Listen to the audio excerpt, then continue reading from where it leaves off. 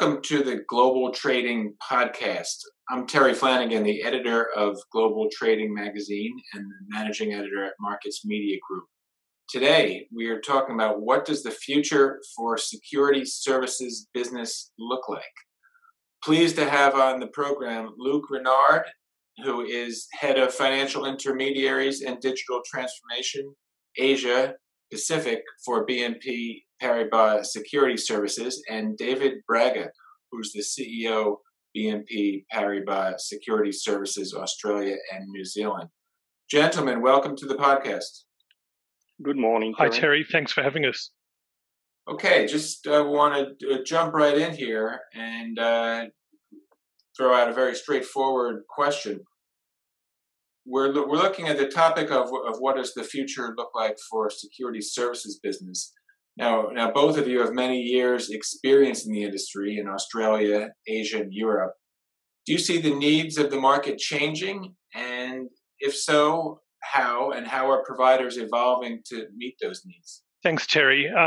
It's David speaking. I might answer that first. For me, some things haven't actually changed. The base requirements have remained the same in terms of what's expected from a security services provider. So all the core processing of trades, of cash, of corporate actions, the expectations around that being accurate on time with a high straight-through processing rate and a low cost. So some things actually haven't changed. But across the market, there are other things that have changed. So the drive for all of the investors and asset owners to generate returns have pushed investors into more complex assets that still need to be supported for all of those activities. In the recent past, I've had a client who actually wanted to start trading water titles around Australia. And so what you have to do in terms of settling trades, what sort of registration process, all of those can start to get quite complex as investors start to think about the types of assets that they're looking to hold. So some of that has been changing for us as investors go wider on the risk return curve. The technology that's being used is also driving us into alternative platforms.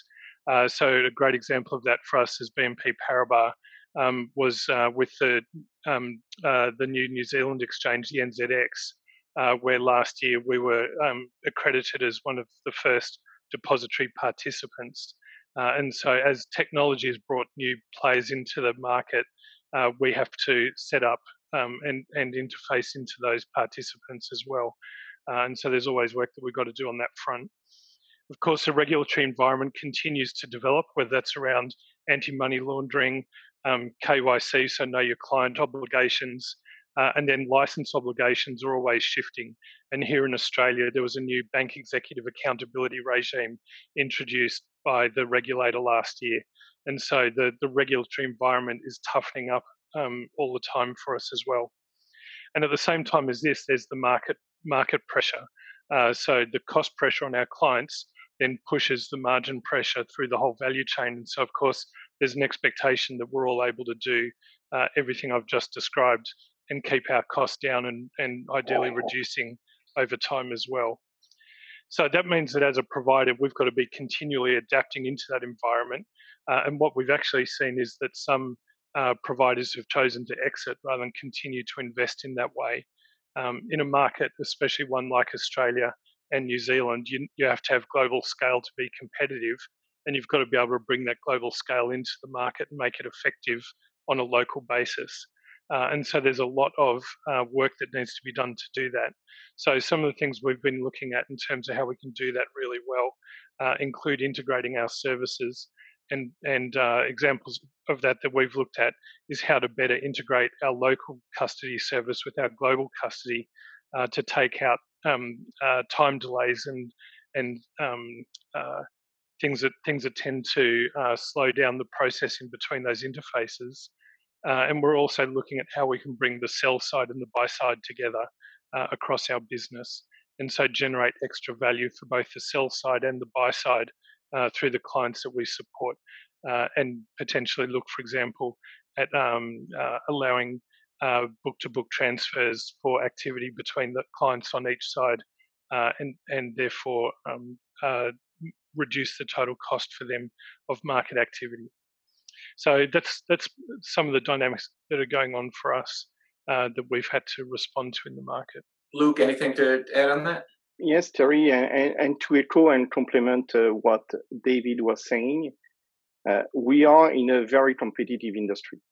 And this industry is driven by its capacity to invest and to continue to invest into technology. And this is where a situation like today with the COVID situation is stressing some of the model of our competitors and our peers, because you need to have the capacity to invest almost at any point of time. And for that, you need to have a very well-balanced model, which is helping you to have a sustainable capacity to invest. And we see this consolidation happening in US and in Europe in the past. I strongly believe and personally believe that we'll continue to see consolidation across Asia Pacific in the years to come.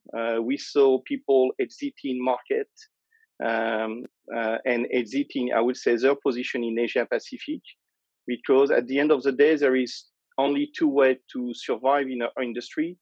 Either you are a niche player or you are a scale player.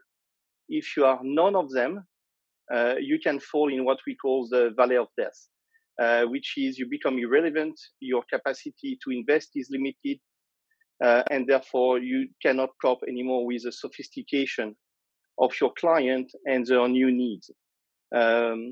David was mentioning about water titles, but we see also growing interest into digital asset, tokenization of asset, digital currency. So we need also to cope with all this new investment, with all these new asset classes. Our clients are looking for yield. They are looking for automation. They are looking for, I would say, real-time data and, more important, information. And our capacity to invest helps them also to achieve their own goal. So I believe that we'll see further consolidation in our industry in the years to come, especially in this part of the world.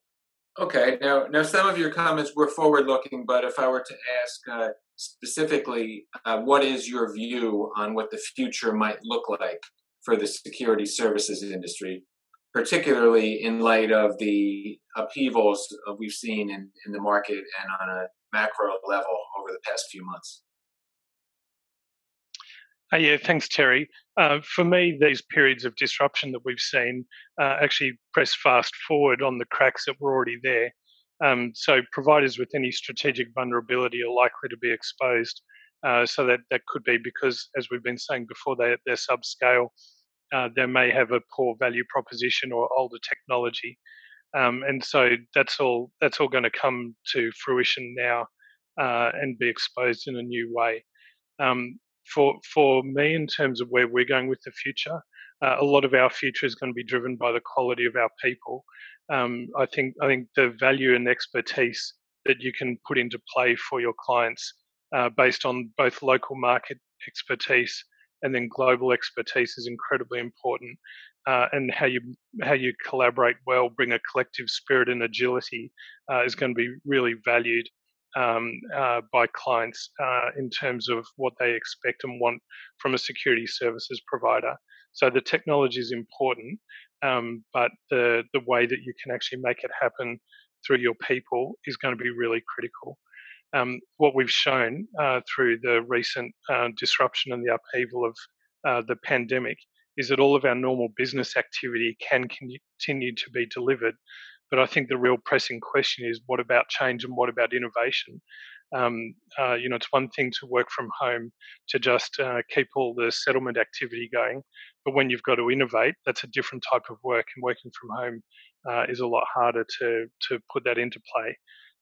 So we've been investing really heavily in our people, using global forums, a history of investment in positive management and design thinking. And my expectation is that will drive a lot of continuous innovation now in the ways that our clients expect us to be able to react, irrespective of this period of upheaval. So we're really looking forward for how those cracks will develop and create further opportunities in terms of supporting our clients as they look to do what they're trying to do in the market as well. Yeah, I would say that we'll certainly see a pre and a post-COVID situation. What was impossible yesterday become possible. What was what was bureaucratic and administrative become agile and quick. And this was based, as mentioned by David, based on the quality of our people. We are a tech industry, but more importantly, we are a people industry. And these are the people who are making the difference. And we saw that days in and days out. For the last few months, we were able to settle record number of trade across the world and across Asia Pacific. We saw market where our settlement activity was multiplied by 6 in few hours.